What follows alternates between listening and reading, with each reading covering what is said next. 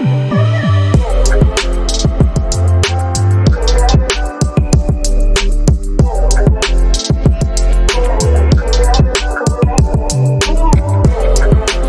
are back, Kurdos episode 5. So I'm excited actually for this topic today, because I feel like it kind of flips the script and it puts marketing and sales on an even playing field, which is really important. So the topic is, to put it out there, it's creating a more united team within marketing and sales. Yep. So I want to start at the very beginning. Sure. First steps, first impressions are incredibly important. So with that in mind, how important is it to try and ensure that the relationship is as strong as possible from day one? Yeah, I mean, it would help, but let's be real. Companies who are watching this are often not at day one. If you are, lucky you, and hopefully what we talk about today will help you set up that structure straight away. I think that we talk about a lot in our podcast and changing the way that marketing think, but a lot of what I've been also noticing is the way that sales need to appreciate marketing when they've made that change, because there are a lot of marketers out there who aren't getting the belief in that change from their sales team, because the sales team are going, where are the leads? Whereas normally it's either one of two problems for a salesperson that we often hear: leads crap, or we're not getting enough. And if they're not getting enough, there might be something golden happening within marketing, and it's just almost getting companies to unite that team a little bit more. And we'll talk about who can really influence that, who can really help that, and make sure that we get everyone revenue focused, I think, and understand it more from a long-term shift change in a strategy. Yeah, it's interesting you mentioned revenue focus, so it's actually going to be the next point that I wanted to go into. At the end of the day, whether you're marketing or your sales, your main focus, your main goal should be revenue. Yeah. But I mean, a lot of people forget. Why do you think that is? Why do you think people are so focused on other areas? I think sometimes because of that, there's no united team. There's too much almost competition in a way. Like, there's two ways to get customers: there's sales and there's marketing, right? And okay, you could probably count referrals and stuff, but we spoke a lot on LinkedIn Live today how referrals should fit into almost a marketing strategy, and that building that reputation in people. Look, a CEO doesn't care where the revenue is coming from. But if you achieve it, they're happy to listen to you more. So you've got to have that revenue goal together. So people, so many people say, I'd like to achieve this growth this year. But how did you forecast that? What should you look at? I think that firstly, getting people in one room talking, and the CEO or the director of both operations, whoever controls each head of department or each department, should unite the teams, get them in one room, and really understand the benefits of doing things, hear each other out, and make sure that we're aligned. Alignment in a team is critical. We spoke a lot about the structure of a marketing team. Very much the same way, you can look at that structure again, and I think we're in the process of trying to build a kind of a 3-tier structure or 5-tier structure for sales and marketing to unite, which will really help. But for now, just get aligned. Everyone's on the same goal. If the CEO is saying the revenue targets, that's the target, that's the goal. You then work together to deliver that. It's interesting you say about alignment, and you reference so communication can kind of be the catalyst for that alignment. Yeah. I think from my experience, like a sales and marketing meeting, which you're saying is vitally important to creating that alignment, only happens because it's a formality. So it might happen once a quarter, it might happen once a half, it might even just happen at year end or at the beginning of a new year. So, I mean, from your experience or in terms of a recommendation, how frequent would you say it's important for those two heads of departments or even teams to meet? Yeah, it's a good question. I think it does depend on your size, your priorities, your look, we all get to a point in a position where individuals in certain departments become busier in their role because there's more responsibilities as the growth goes on. So it does depend on where you are as a business and size. I would say that if you're a low employee business and your marketing team feels pretty stretched, or your sales team feel quite busy, you still need to make sure you have that time, and it's important to structure that time, whether it's weekly, monthly. I don't recommend outside of monthly though, for any company, because quarters go by. If you're setting quarterly meetings, they go by quicker than anything. And actually that alignment, whether it's with that person who's conducting that relationship or without, the sales and marketing heads should meet every week in my eyes. And I'd have that set in stone regardless of our size, because that focus of the goals that we set at the start of the year as the chief execs, etc., that's important. And if we end up growing to a size where we have investors and a board that we've got to report to, then I want that information about, and make sure that I've got that trust there in my team to make sure they're aligned. And I think so many, companies don't have that communication regularly enough, or take it, like you said, it's a formality.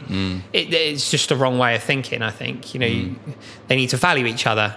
Sales need to understand that good brands help sales. Marketing need to understand that, what a good opportunity looks like and what it takes to sell and why people will buy.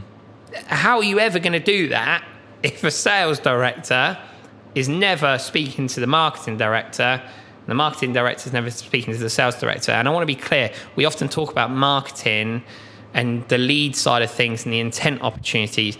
It was never a dig at marketing. It was just making sure people became more intent focused, and ways that they can do that to support and get a happy sales function. Now today is about actually sales need to wake up to the idea too. Yeah, I was going to say actually, so to stay on the topic of alignment, I feel like respect of each other's positions can contribute to that heavily. So I mean, whether it's like exercises or experiences, what would you say to start at sales and their respect for marketing? What would you say salespeople or sales teams or sales directors can do to actually enhance their appreciation of their marketing team and understand what the role looks like? I think marketing sometimes might struggle to articulate it to sales in some cases, and sometimes that sales are, they're quite confident client-facing people, so they probably challenge it quicker than a marketing person would. But also I think if you get the structure right at the start, you understand why marketing are doing it and really listen. But also look at the great work when it does come through. I think a lot of people don't compare the opportunities, and we spoke a lot about that last week in the marketing opportunities and the lead generation opportunities, and then almost just going like the same case that the marketing director took to the CFO, and here's our ROI if we do lead gen, here's our ROI and our conversion rates and our spend if we do what we want to do with our brand strategy and our marketing strategy. Do that with your sales team and just say, look, it will take us time to get to that point. But trust me, although you'll be setting less opportunities, that gives you more time for proposal writing, that gives you more time for meeting new people, networking, getting out there, trying to build relationships yourself. And I think when sales start to see the return differences, they would have a lot more belief. And I get it, it's hard for marketing sometimes to do that. I think some marketing people may even struggle to approach their sales team as much as they struggle to approach like a CFO or a CEO to try and build value in something to then win a bit of budget. But yeah, I would start there, sit down, try and learn what they're doing and what they're trying to achieve, and marketing, give that comparison just to almost say, I'm on your side. Yeah, I think those are really good points. And you mentioned then something which was interesting about the salespeople having belief when they start to see their conversion rate lower. And essentially, I think that's really important. But from like, I I guess a marketing perspective also, how do they understand what a good opportunity looks like? Because if you're a salesperson, for sake of example, your appointment numbers are dropping, but actually you're saying, but they know what the good opportunities look like. So I know when one comes across, it's going to be great. Yeah. That can build the belief as well. So how do marketing go about ensuring that they know what that great opportunity looks like through a salesperson's eyes? Yeah. I think compare scenarios, go out on the road. If it's demos, you should be recording them anyway, so you can compare the two. I think at first you probably both need to brainstorm how you would actually solve the problem that the company is set, and how you can acquire clients, and the impact of brand, trust, relationship building, and closure. So you're covering off all these areas, and I'll cover them off again. How you solve a problem, and the problem being, how do we hit our growth target as a team? How do we acquire clients, and what does that good client look like? Be aligned there. Again, I'm going to talk about alignment quite a lot today. Impact of brands, by doing things the wrong way, building trust, relationship building, and the closure, what it takes for me to convert it. As a salesperson, Alex needs to know that to then help me with our marketing efforts to make sure we're in an alignment. So yeah, I would start with brainstorming. And look, if you've had that divide for a while, you really need to start kind of changing these areas together. And I want to be clear, nothing today is separating this team. Sales and marketing is now and forever will be one team in my business. They will both be aligned. They'll both know what each department's looking to achieve. There'll be no separate meetings unless it's kind of training in a specific area. But when it comes to goals and delivery, it will be together. And companies do this to make sure they save money and deliver better results. And it works. It really works. When it does, you have happy teams, happy company, conversions like you wouldn't believe, 1 in 2, 1 in 3. I was speaking to Domenica today from Emerging Communications. No joke, she converts 50% of the opportunities that come through to her business. And because of her alignment and her strategy, it's outrageous. I mean, it goes her truck. Like, she's doing things right. And she's got 30 years of experience in doing it, working with some huge brands. And it's because she's got that alignment. And it happens all the time in businesses. And when they are doing it, they look happy online. And their team are happy too. Yeah, that's great. And you went into the dynamic at Kurdos, which is clearly great and very much aligned with that message to stay on topic. So you did touch upon it, but I guess you've had maybe not the luxury, but you came into the business is young, and you've come into the business with this ethos of marketing and sales are going to be aligned. So you've been able to build that from the ground up. So to again go into maybe a little bit more detail for people that are 15 years into business, the sales and the marketing relationship is absolutely fragmented. What kind of recommendations would you give to them to build that relationship back up to a great place? Sure. I want to be clear, we weren't aligned from the start. The focus on intent and driving intent was there, but we were never really aligned. And it took a while for me to really be confident in what I was delivering to my team and the plan of action before I could then implement that strategy. What I would say to the companies that have been running 10, 15 years, in fact, I met with someone the other day for a discovery, a good opportunity for us, always had good reputation because their old school techniques worked. They got a good client base. Companies now in a position where competitors are focusing on these areas, and they're losing their current clients now. Sales director has now had to change the game quite a lot and move a lot of his sales team to then be focusing on current client accounts, to account management, to maintain clients, which is great. But he's not happy. He's not happy. He told me when I said, okay, so his target was like something to hit 10 million over the next 5 years, to grow that from 5 million turnover to 10 million. And I asked him, okay, so if you weren't to change anything right now and not bring on any resource, would you achieve that goal? And he said, no, I'd lose 20% revenue year on year. Okay, well, sounds like you need to change something. And it's like, for him, that was a big, it's a nervous time. And I said, well, you're not going to be happy if you continue doing what you're doing.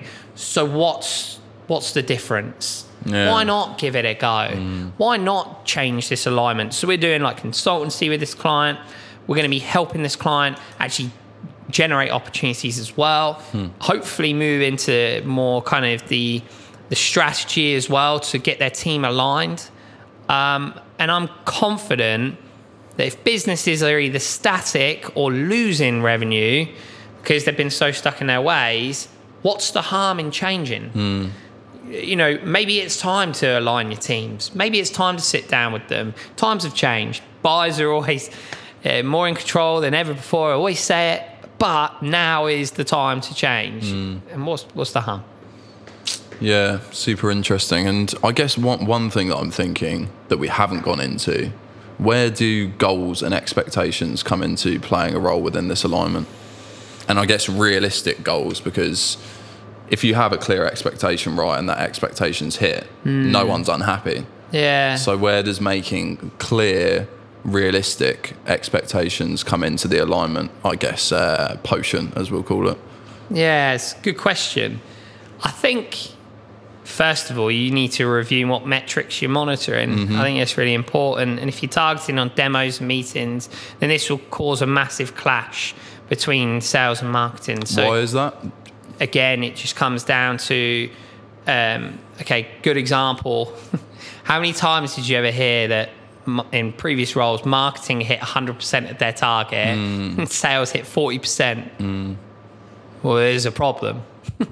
If they've hit target MQLs for the last 3 to 6 months and sales are hitting 40 to 60% in their targets, something's not aligned. So review their metrics and what you're monitoring. I think it's really important to start off with. The KPI is the revenue target that your directors set. The team at the start of the year, CEO, me, I say, here's the target. Here's how we're going to do it together.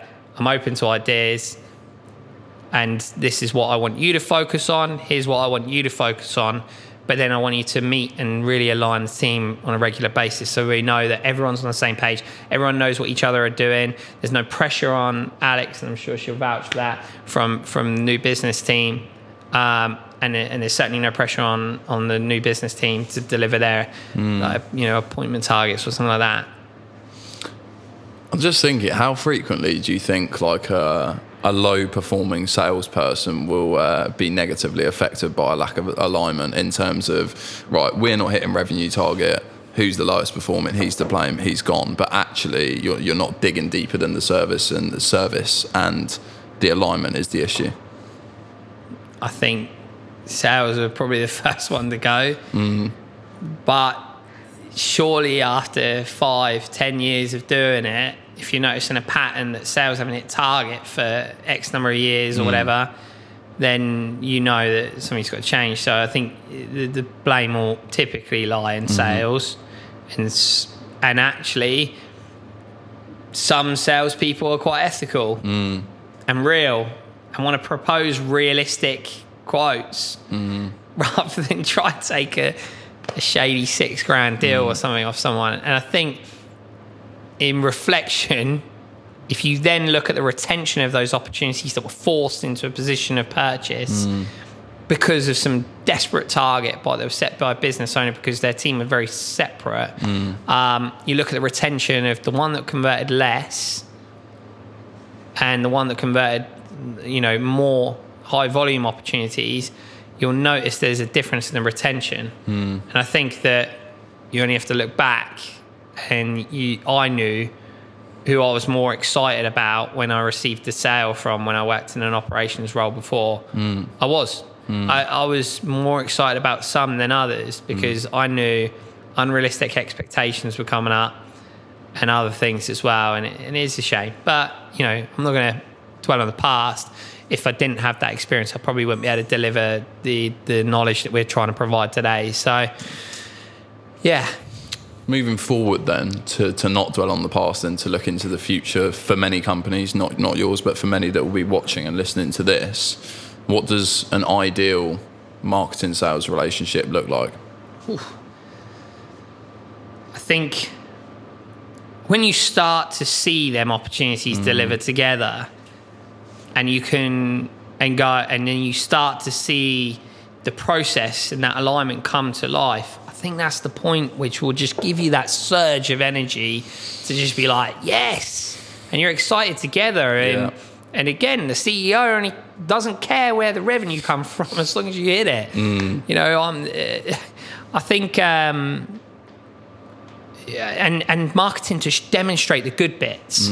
For example, I shout to the rooftop when we have someone who messages us and said, in fact, actually, we had an inbound inquiry from someone who's in London, runs kind of like a co-working links. Nice. So they're like almost Regus, WeWork. Yeah, but links them all together. Yeah. So yeah, Regus, WeWork, any kind of IWPC or whatever they're called, IWG, like links to co-working spaces. Now what they do is they provide a daily preferential rate. No matter where you are in the country, you go on their website, they'll say, I need a co-working space today. And they give you all the comparisons in that area. Nice. And they found me through content and then investigating in their network. And then somehow someone in their network has heard about us previously. She is going to come back to me on who that is so I can, you know, give them a nice bottle of something. But I mean, that's just proof, right? Now, my future sales people or team, right, they will see that and go, wow, this really works. And they have the belief there. And I think it's important for marketing to showcase that. And yeah, really change that mindset from sales to trust in marketing. And I think marketing don't shout enough about the good times, maybe. Yeah, it'd be interesting as well to ask that person that you mentioned when they came across you, to see like how long that journey was from when they initially came across you to then kind of recommending this person that come through recently. That'd be really interesting, because obviously a lot of what we talk about and it's relevant in this conversation is it's not going to happen tomorrow. It's not going to happen overnight. It might take 6-12 months. It might take 12 to 24 months. So it'd be great to understand actually when was that initial engagement to the recommendation that happened recently. Yeah, for sure. I mean, we always ask, where did you hear about us? Priority one, that, you know, for us. And she was open and honest, and I had to probe a little bit deeper, because she was like, oh, I think I come across you on LinkedIn, and I started looking at your content. I looked on your website, and then I'm in a part of a networking group, and then I asked my business coach, and it's like, okay, so this woman is a clear example of someone who wants to trust the agency that she even has a discovery with. Wow. She's doing that much due diligence before she even inquires. Incredible. You talked about the energy that marketing and sales would get when they have almost that eureka moment. So that kind of almost sounds like that eureka moment. It sounds like you've had many, to be fair. But what does that feel and look like for people that are, I guess they're like, all right, okay, so let's trial this new relationship. Let's look for this alignment, but are potentially struggling to get to that place because it's in the infancy. Yeah. I mean, how did you feel? Yeah, I felt great. I always do, to be fair, daily, even though, you know, we don't get out all the time, right? It's only a matter of time.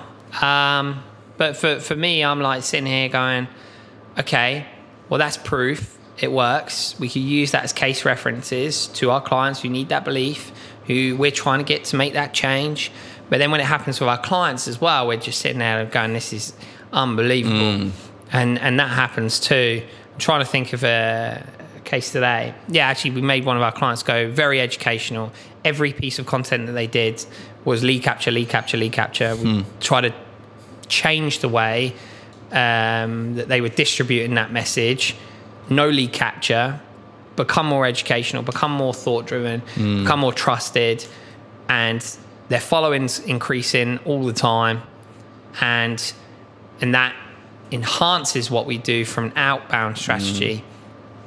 Example, you prospect a business and it's a good message because you've done the right social prospecting methods and the due diligence, the engagements, you took your time with it, you with thought, there was a lot of thought behind it, and there was relevance to it. Even the best messages, and I will try and do some kind of market research on this because I think it's important for us to come up with a stat, even if it's like 50 people. When you receive a message, which we already know, they then go onto your profile 95% of the time, providing it's a good message. So if they've liked the message, what's the next step? I'll go on their profile. I look at their credibility. Okay, what's the next step? I go on their business profile. I look at the business's credibility. Now, if you've just built that, like you've kind of got that hook out of them via a social prospecting message, and then you go onto their page and you end up on their page and it says 185 followers and your content's crap, there's nothing there, you've just lost that opportunity. I reckon 9 times out of 10, they just then won't bother messaging you back because there's no credibility. Now, our process is if there's a good message, there would at least be some form of response based on that journey. Yeah. I just don't know what that stat is. Yeah. All I know is what's the process when you get a good message on LinkedIn, a well thought, good message on LinkedIn, and they do follow that process. That's really interesting. I guess another thing that would be good to look into is you mentioned about if you've got 180 followers and the content's bad, you might not get that response. So it'd be great to see kind of like how many responses you would get per messages sent when you were just starting off and when you were young on LinkedIn and then today, and I bet they would be worlds apart. Oh yeah, I mean, like I think in the early stages we were kind of like, you know, I would, you know, although we need to reflect on that.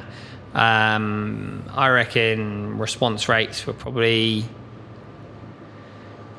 1 in 15, 1 in 12, somewhere around that, if I'm being kind. I reckon response rates, and there's a long journey with our prospecting efforts, and it's not a case of just a one target time, and there's a lot of engagement that goes behind it. But if you treat it like an ABM strategy, you can get that down to like a 1 in 3 response rate from a well thought about strategy, providing you're targeting right as well. That's really important. And again, that's another reason why sales and marketing needs to be aligned from their targeting point of view. I think that's 4 times better is what you're saying. Then like, obviously these are kind of rough figures, but 4 times better than when you started. And when was Kurdos founded? So just over 19 months ago. 19 months ago. So there we go. Yeah.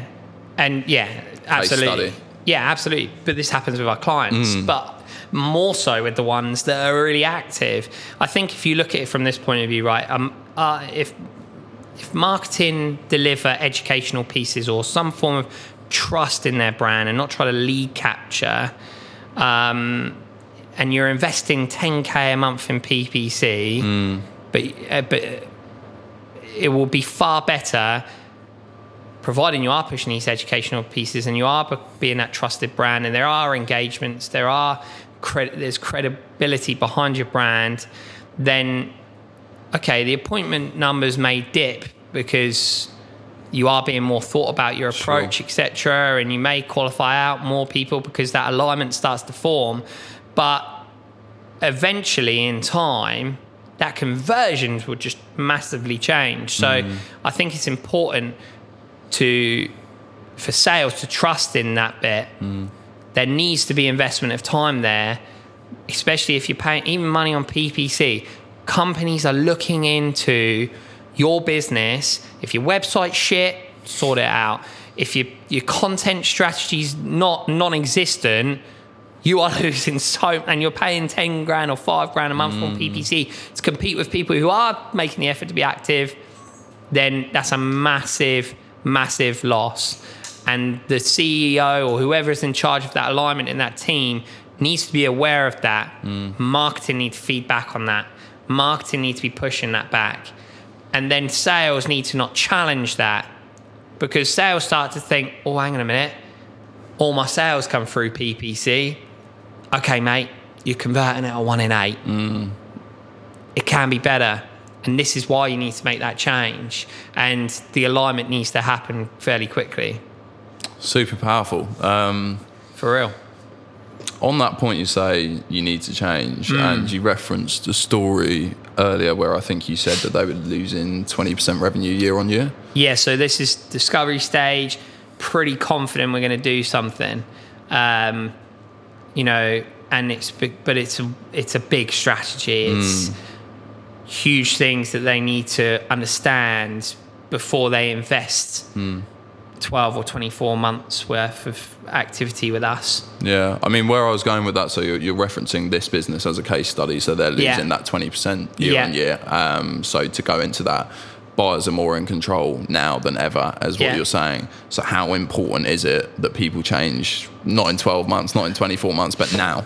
Yeah, I think, you know, some companies, depending if they're in packed markets or not, will be in the same roundabout, you know, they'll be just going round and round and round and doing the same thing. They need to change now. What could be the repercussions if they don't?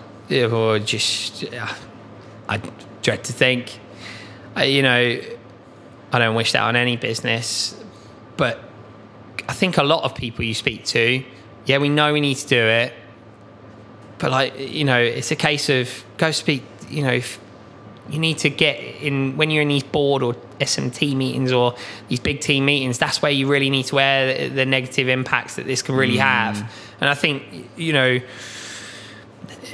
getting that alignment right now and the strategy right and making sure that sales, trust and marketing work with sales and it's one goal together.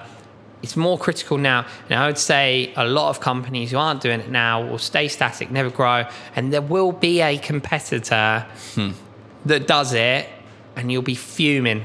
You'll be raging. And that is what keeps me up at night. You know, me and Malcolm are very different when it came to trusting in us sharing this knowledge and insight. Because he's worried about people who do small parts of what we do as an organisation, will pick up on it, try replicate it and try and do it. For me, they will never change. I don't care. Even if they want to attempt it, they just will not catch up with us now. Like from a strategy point of view, they might have a bit more cash flow than us right now, but they will never catch up with us because our plan, I'm telling you, mate, like there's no way they catch up. So my fear is if I don't do this and someone is, that hurts me more. Malcolm's fear is us giving away this free insight and then our competitors catching up with us. Let them, you know, let us be recognised as the number one day. We need a bit of competition that keeps us on our toes. And it allows us to differentiate ourselves. Right now, I don't see many companies that really think as detailed as this and bring all of these cogs together and make sure we implement this strategy. There are. I'm not saying there aren't. But I believe there's no one that does everything that we do. And I don't want to lose out. And actually, what companies should be saying is, imagine if someone comes through and takes all your clients. The scenario of the discovery meeting that I had, that's killing him. He's like, I want to retire in 10 years. I want to retire at that 10 million because that's the only way my director will let me go. Oh, okay. You're never going to retire, mate, unless you make this change. So let's get aligning. And he's like, he's sold, directors sold. It's just a big change. So, yeah. It's interesting you referenced about competition. So to go into that, I mean, I think sometimes competition can be hugely, hugely important. If you look at, I was watching or listening to a podcast the other day and it was the Klarna founder and he was saying when ClearPay was founded, that was actually the best thing for Klarna in the world because it made them innovate faster. And then if you look at like a Messi-Ronaldo situation, for sake of example, they are better players because they have both operated in the same space at the same time. But yeah, I know you've got a football analogy of your own that you want to go into that you've taunted me with off camera. So go for it. I think, right. Okay, scenario. Chelsea versus Arsenal. Chelsea wins 2-0. And I know you're an Arsenal fan. You hated that I even said this earlier. But Arsenal had more shots on target. Does the goalkeeper coach start arguing with the striker coach about where that win came from? No. It just doesn't happen. Do you know why? Because they've got the same goal. Yeah. They want to win, right? So imagine that win in that result for Chelsea, right, is your revenue target. Okay, so goalkeeper coach isn't going to then not work with the striker coach, right? It doesn't happen. So why is there a divide in a business when we got the same goal, right? So sales, marketing work together, same goal, you get wins. I feel like it's a good one to end on, but I will ask you, as I always do, is there anything else that you wanted to go into, or what like final message would you like to close off with? Yeah, I think in review, get time in regularly, and then you start to see the good in the things each department is working on. Align the team in the business and even the CEO. Whoever's directing that relationship needs to be on board with that as well. Agree on tiering your targeting. Okay, so you've got to agree on the strategy is different for the enterprise brands than it is the other brands. If you're certainly tiering the size of business, review metrics and then agree on what you're going to start to track and then test together in different areas. I think, when we talk about KPIs, there should be goals set for marketing, but it needs to be more focused on number of keynote speaking sections a year, number of LinkedIn live sessions, number of, posts per key subjects, or what key subjects, ICP growth, awareness, podcasts, roundtables, events. This is where I target our and the team. So in marketing, and sales needs to be on board with that. The targeting might not always be the same, but it will impact that same goal. I know that if we stick to this strategy with events this year and the keynotes, the LinkedIn Lives and so forth, our organic funnel will grow massively and it will impact our revenue organically, but it will only supercharge our growth from an outbound strategy as well and an inbound strategy. People will trust us more. Get that alignment right. Get it sorted now. It's so important. And I promise you'll enjoy it, and you won't, and there won't be any point in the blame anyone. I promise. Great point. Great one to end on. So it's good. Yeah, no, I really enjoyed it. It's one. I was going to say close to the heart. I'm not sure about close to the heart. Close to the brain, maybe for me. So yeah, no, very good. I appreciate it, and the knowledge as always. Yeah, cool. And we've got a free 2-hour seminar on the 10th of February. Nice. It's free. It's 2 hours. It's about effective prospecting strategy. We'll cover off metrics. We'll cover off strategy, ways that you can really break down your ICP. It's free. So yeah, get on. I think we've got 86 people already attending. So, and it's a LinkedIn Live. There's going to be Q&A, and yeah, we'd love to have you all on. Love it. Just quickly, play devil's advocate from my point of view. I'm a prospect that might want to join the LinkedIn Live, but I only have 45 minutes, not 2 hours. How much knowledge can I pick up in 45 minutes? You can watch it later for free. You can watch it back. How amazing is LinkedIn Live? There we go. We love it. It's probably the best thing that we've got hold of, and we're only just starting to get going. And if you got time, go back and watch the one with Domenica from today, because that's huge when it comes to building brand through people. Amazing knowledge that she was giving us. Incredible, and it's free. So yeah, I love the word free. Yeah, no. But yeah, we want to be a leader, so why not? Love it. Good one to end on. Cheers, mate. Cheers, mate.